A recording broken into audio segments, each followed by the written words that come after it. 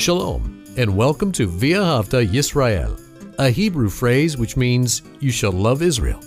We hope you'll stay with us for the next 30 minutes as our teacher, Dr. Baruch, shares his expository teaching from the Bible.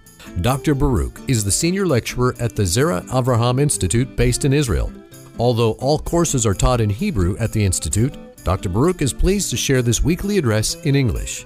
To find out more about our work in Israel, please visit us on the web at loveisrael.org. That's one word, loveisrael.org. Now, here's Baruch with today's lesson. If you are wise, you understand your dependence and absolute need for God to be involved in your life. You need His help and assistance. And God is willing, He is desiring to do just that, but there's a framework, His framework, that we need to function within. When we are in His will, doing His will, we are going to find God active in our life.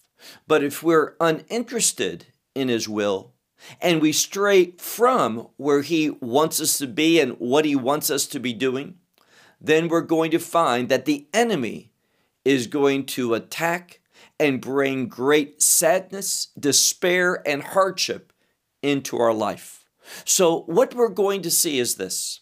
In the psalm that we're going to study, God is going to reveal to us principles whereby we can experience His presence and power in our life to give us victory and satisfaction and joy in this world. Take out your Bible and look with me to the book of Psalms and Psalm 81, the book of Psalms and Psalm 81. Now, this is another Psalm of Asaph, and notice what it says here as we begin. The first verse in the Hebrew text is the inscription.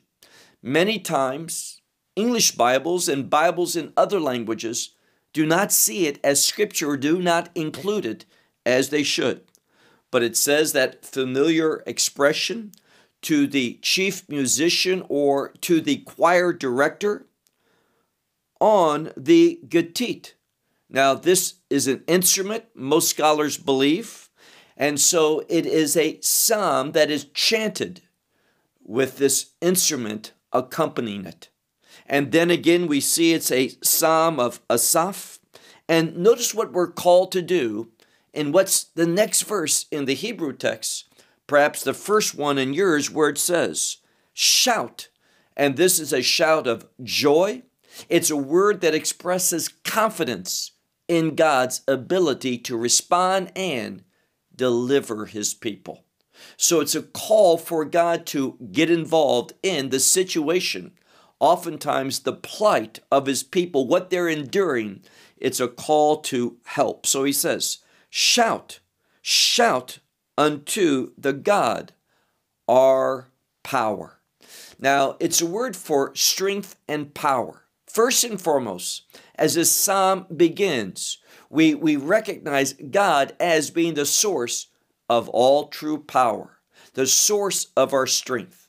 Meaning this, if God is not functioning in our circumstances, if He's not involved in our situation, then we're in trouble. And that is why we should shout for joy. It's a term of worship, of praise, of acknowledging God, who is indeed our strength. And then again, we see another word, a synonym that means something very similar. To shout, to make noise, shout to the God of Jacob. Now, we see a principle that my suspicion is that most people ignore. One of the purposes that we go through the scripture verse by verse is to assist us in learning the principles of Bible study. How rightly to exegete, and that means to bring out the meaning from the text. Now, one of the chief characteristics of Hebrew poetry, and the Psalms are just that, they are poetry. And the chief characteristic of Hebrew poetry is what's known as parallelism. And here we see something that's parallel, one thing to another, where it speaks of to the God of our strength. That expression, the God of our strength, is also parallel to the God of Jacob. So what's the principle that we learn here? Well, the name Jacob, despite the false teaching that has plagued Christianity, the name Jacob means to follow after, to pursue after. It's a word of diligence, a word of commitment. And therefore, when we are committed to, when we are pursuing the things of God and God Himself, we're going to find that pursuing, that following after God is going to be a source of strength. This is what the Word of God is teaching us.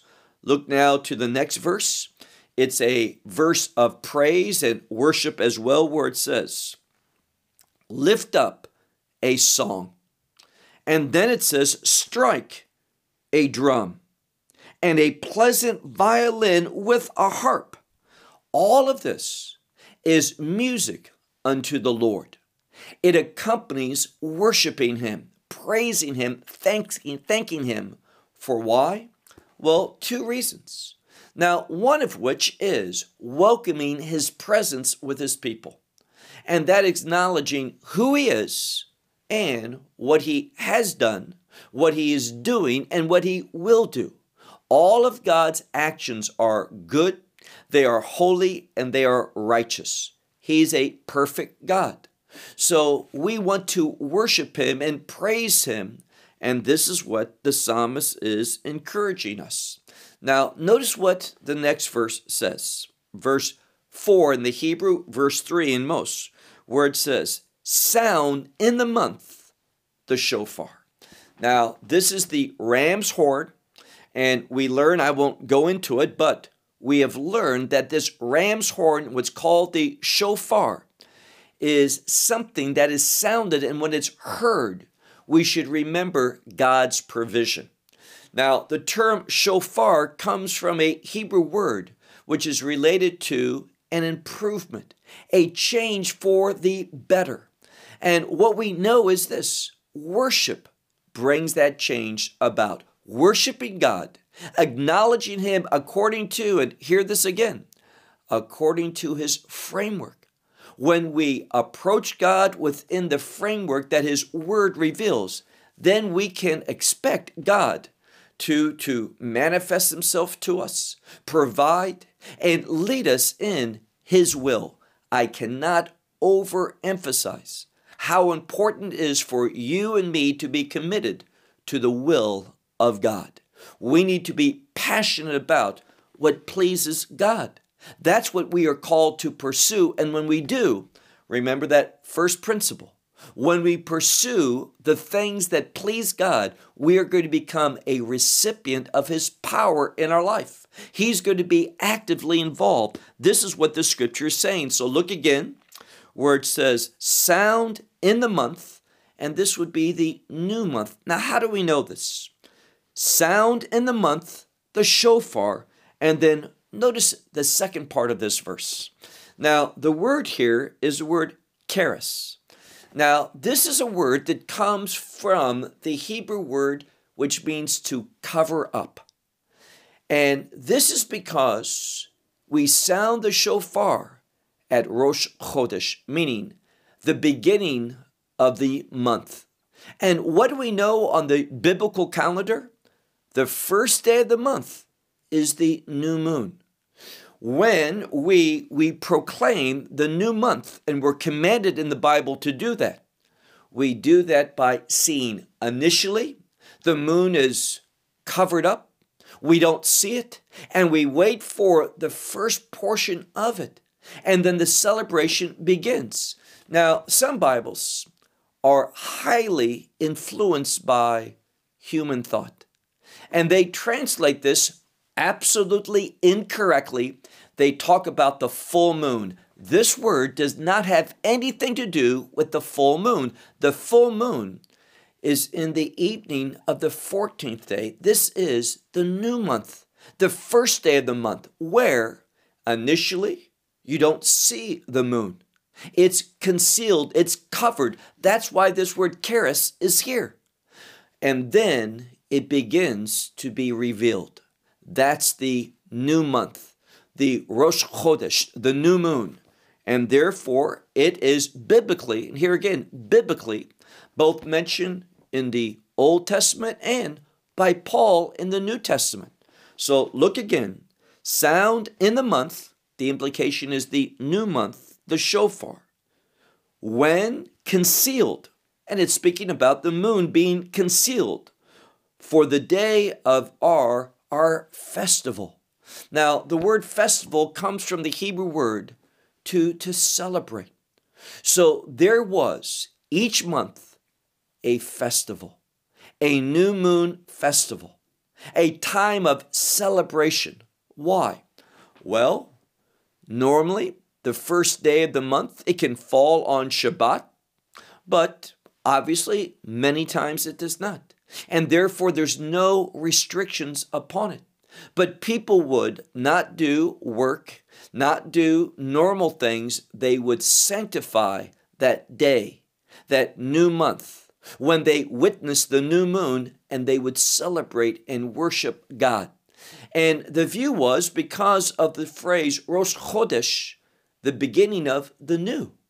It is a time where we celebrate God, we worship God, that He might do a new thing, bring change, a godly change, a holy change, a righteous change into our lives. Look at the next verse. It says, for a law to Israel, it is, what is? To sound the shofar. That's what it's referring to. It's a judgment of the God of Jacob. This is the second time. And notice what we see here.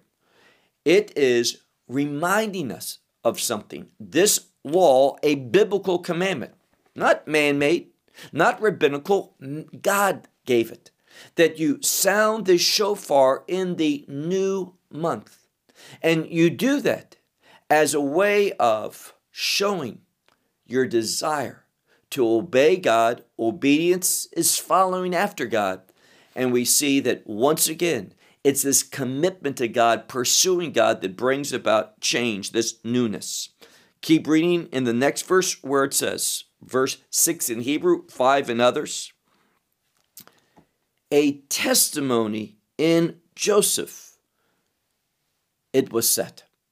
Now, what he's saying here is that Joseph was used by God as a testimony. He set him as a testimony, Joseph. And what did he do?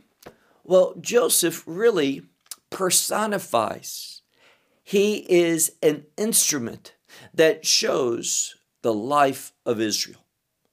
Israel, just like Joseph, found themselves in slavery. And what do we know here? Notice the change that God's going to bring about. And all of this is in the context of Rosh Chodesh, the new month, a time of change. A change that only God can provide the means for that change. That's the message of this celebration. And it says, a testimony in Joseph, most would say in the life of Joseph, they set him, they made him. Literally, God made him. It's in the third person singular. He made him. How? When he went forth. Now, this is a word for going forth, but in this context, as a symbol, as a revealing of something. He went forth, he revealed himself. And notice what it says, over the land of Egypt. This is when, and there's evidence of this, because if you keep reading, it talks about how this testimony that God set and used Joseph over Egypt. Well, what does that remind us of? Well, turn in your scripture to the book of Genesis for a moment. Genesis and chapter 41. The book of Genesis, chapter 41. And look with me to verse 41 where it says, and Pharaoh said to Joseph, see, I have set you over all of the land of Israel. There's that phrase, over Israel, the land of Egypt, I have set you over all the land of Egypt. And Pharaoh removed his ring from his hand, and he set upon it on the hand of Joseph, and clothed him in linen garments, and set a chain. Now this would be like a necklace of authority, set upon him a golden chain around his neck. So this is when Joseph went forth in Egypt, and he was made the leader, the authority over that land by Pharaoh. What a change. And if you know this story, where did he come from? He came from prison. And just like that, God brought about a change. So we need to understand the psalmist and what he's saying in these words and pay attention to the repetition of them to understand what is being said. So this testimony that God made Joseph to be when he went forth over the land of Egypt. And notice it says here, and a language I did not know, I heard. Now, it's interesting because if you go to the rabbinical commentaries, they will say, and they elaborate, and this is not biblically. What it's biblical, what it's saying here is this. Joseph came forth and he heard a language he didn't know. But he says, I didn't know it, but I heard. Now, that word heard can imply also in this context, understanding it. And Joseph learned almost immediately this language of Egypt in order that he could rule over the people and give them the revelation of God. And it was that dream interpreting that caused Joseph to rise up. So he heard a foreign language, but he understood it. This is what the text is saying. Look now to verse 7 in Hebrew, 6 in others. And I removed the suffering of his shoulder. Now, what is this talking about? All the laboring. Joseph, through God's positioning him in that location, that leadership position, Joseph was able to bring about a change for the Hebrew people in Egypt. So he says, I removed the suffering of his shoulder, meaning the shoulder, the labor, the burden that Israel was carrying, and his hands from the basket that was passing through, meaning that they would carry things upon their shoulder and they would also move things in buckets. Now, what it's talking about is all the hard labor under Joseph, this stopped. This is what it's saying. And then the next verse, in trouble you called out, and I delivered you. Now, here again, God's doing it. All the praises are to him, but he is using Joseph as an instrument to bring this about. God gets the glory. God is arranging it, but he's using Joseph to bring it about. So on all of this trouble, this word can mean tribulation.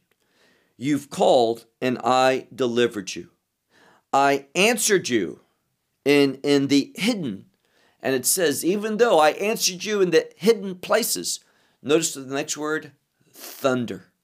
He says, I answered you quietly, hiddenly, but like thunder. And he says, I tested you at the waters of conflict, Selah.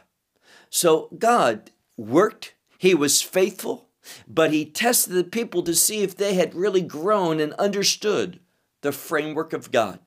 And we know that at these waters of contention, the children of Israel didn't fare well. They were not obedient. Look at verse 9 in Hebrew, 8 in others. God speaks in disappointment. He says, my people, listen, and I will testify among you.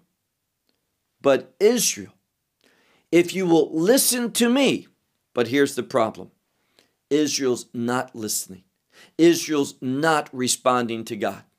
And therefore, he says, had you done so, there would not be among you any foreign god, meaning any idols, any idolatries. No, or there would not be any foreign god that you would be bowing down to. Now, what is Asaph saying? Had the children listened, the children of Israel, listened to God and followed him and heard his testimony, how God responded to the people, they would have never fallen into idolatry. But we know, and we're going to see this in a moment, the people were not listening. And think about the faithfulness of God. Next verse. Here, and this is something that is repeated over and over in the scripture and also in the rabbinical prayers. And what am I speaking about? The Exodus from Egypt. How important that event is. It shows God's faithfulness to redeem the people out of bondage. And we see what brought the people into bondage? Sin. They sold Joseph into slavery, and therefore, as you do unto others, you are asking it to be done to you. So they sold Joseph into slavery, and they found themselves and slaves in Egypt. But God was faithful. He heard, he responded, he delivered. And it says here, look at this verse 11 in Hebrew 10 and others. And I, the Lord your God, some might say, I am the Lord your God, the one who brought you up from the land of Egypt. Now, why did God do that? Well, he did it in order to position his people to be blessed. That's God's nature. That's God's desire, to bless his people. But again, that's only within the framework, his framework, what he has set before us, what he has commanded us to do. So he says, I am the Lord your God, the one who brought you up from the land of Egypt. And if we submit to him, notice what he says. Harchev picha, which means broaden or make wide your mouth, and I will fill it. That's God's desire, to fill us, to give us good things, to satisfy us. But notice the problem. I said this earlier. But my people did not hear my voice. And Israel did not, and it's simply so important to look at the original language because we have a couple words for want. And probably the strongest one is this one. It is the word in Hebrew, when we talk about having an appetite, we use this word. When you're really hungry, you have a strong desire for food. Your whole body feels this. And what it's saying here, look at this 12th verse in Hebrew, 11 and others. My people did not hear or listen to my voice, and Israel did not desire me. Ava li, did not want me. That's what it's saying. Had no desire for God, and it was a strong desire that they had for not God. And this is very disturbing. Verse 13 in Hebrew, 12 and others. And I sent him. And this is the response. Because they did not want him, God says, I sent him, meaning the people. I sent him in the strength of their hearts. Now, this is a word that speaks of strength, but also a stubbornness. And that's the problem. The people were stubborn to do what they want, to live within their will, their framework, and they rejected God. So he sent them away in the stubbornness of their heart. And they walked in their counsels, meaning in their own desires, in their own perspective. What a dangerous thing to do. We don't want our own counsel. We see things dimly, incorrectly. It's only when we are with God, hearing his voice, do we have his illumination, that he lights things up so that we can see and make wise decisions, his decisions, those decisions that are pleasing him. Not too long ago, I was listening to a recording, and it's about an Israeli Air Force pilot. And he is traveling in a very expensive jet airplane, a fighter jet. And what happens? Well, that canopy over the pilot and his navigator dislodged and blew off. A very dangerous thing to be in. And the pilot calmly called and asked for permission to land at the nearest airport, military airport, Air Force airport. And what did he say? Please turn on the lights. He understood that if he couldn't see correctly, if there was not the illumination, he could not land in the right place properly. And without the illumination from God, his revelation, and this is his revelation, this book, we're not going to be able to get to the right location, make the right decisions, and do the right things. We are dependent absolutely, utterly upon the illumination, the revelation of God, and not our own counsel. Now, next verse 14 in Hebrew, 13 in others, where it says, Lu, Ami, Shomei li.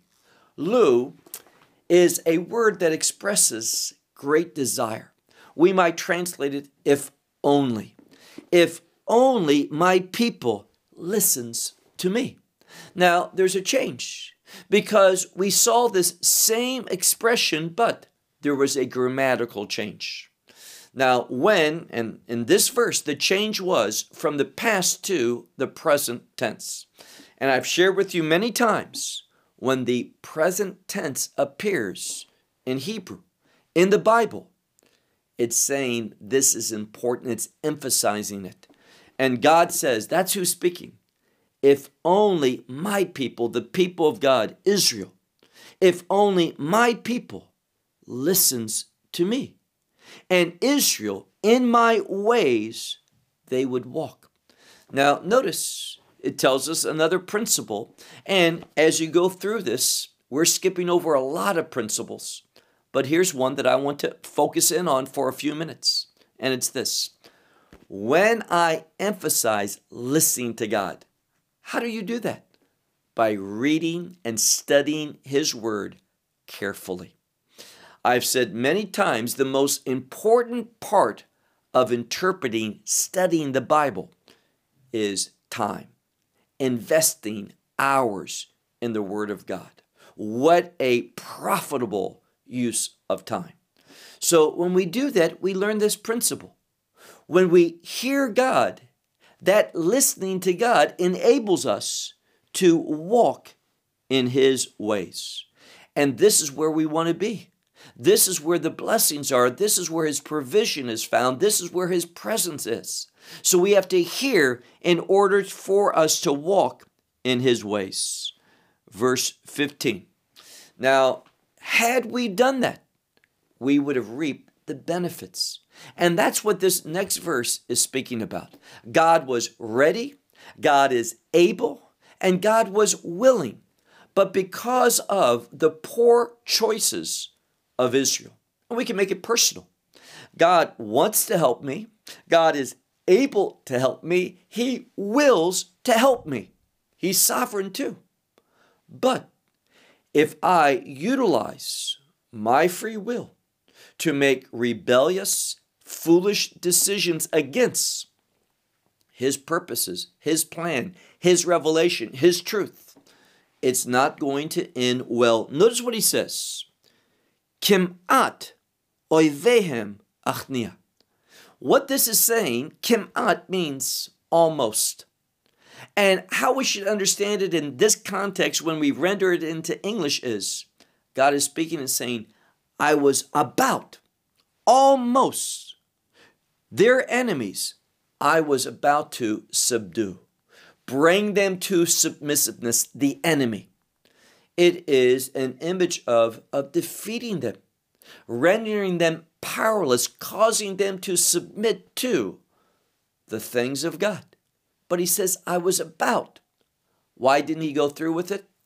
Because the people were not listening to God. He goes on and says in the last part of this verse, concerning their enemies, and here again, the implication is, I was about, I was ready, I was prepared to turn my hand, and the implication is against them. But because you weren't listening, because you did not desire me, because you did not want to be in my framework, but walk and live according to your own counsels, this didn't happen. And we need to see something else. Look at the next verse where it says, the enemies of the Lord deny him. Now I realize most Bibles will say are deceitful to him, lie to him. But what it literally says is the enemies of God deny him. They do not live in a way that demonstrates, that testifies that they recognize his lordship, that he is God. And this word God in Hebrew, Elohim, if you study it, you will find that one of the frequent words they give to help you understand it is the Hebrew word shofet, meaning judge. They did not acknowledge that he was judge, the ruler, that his word is what matters. And therefore, because of that, they deny him. And it came about their time, and this means a time of tribulation, a time of suffering. Their time of tribulation, leolam, was forever. Now, who are we speaking about? The enemies.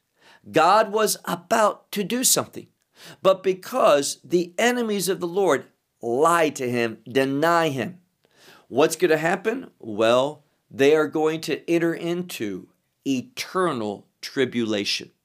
Now let's look at the last verse. Verse 17 in Hebrew, 16 in other translation. God goes back to reminding us as Asaph concludes this psalm, reminding us of what God wants to do. What is his desire? What's his nature? How does God want to respond? Well, he says here, and he will feed him. This is what God wants to do. Feed him, meaning Israel, from the best of the wheat. Now, it's a word here, chelev, which is from the richest part, the very best part of the wheat.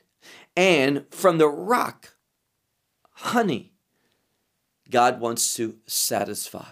So he wants to nourish and not just give us what we need to survive, but he wants us to be satisfied. He says, and I will satisfy you with that honey from the rock.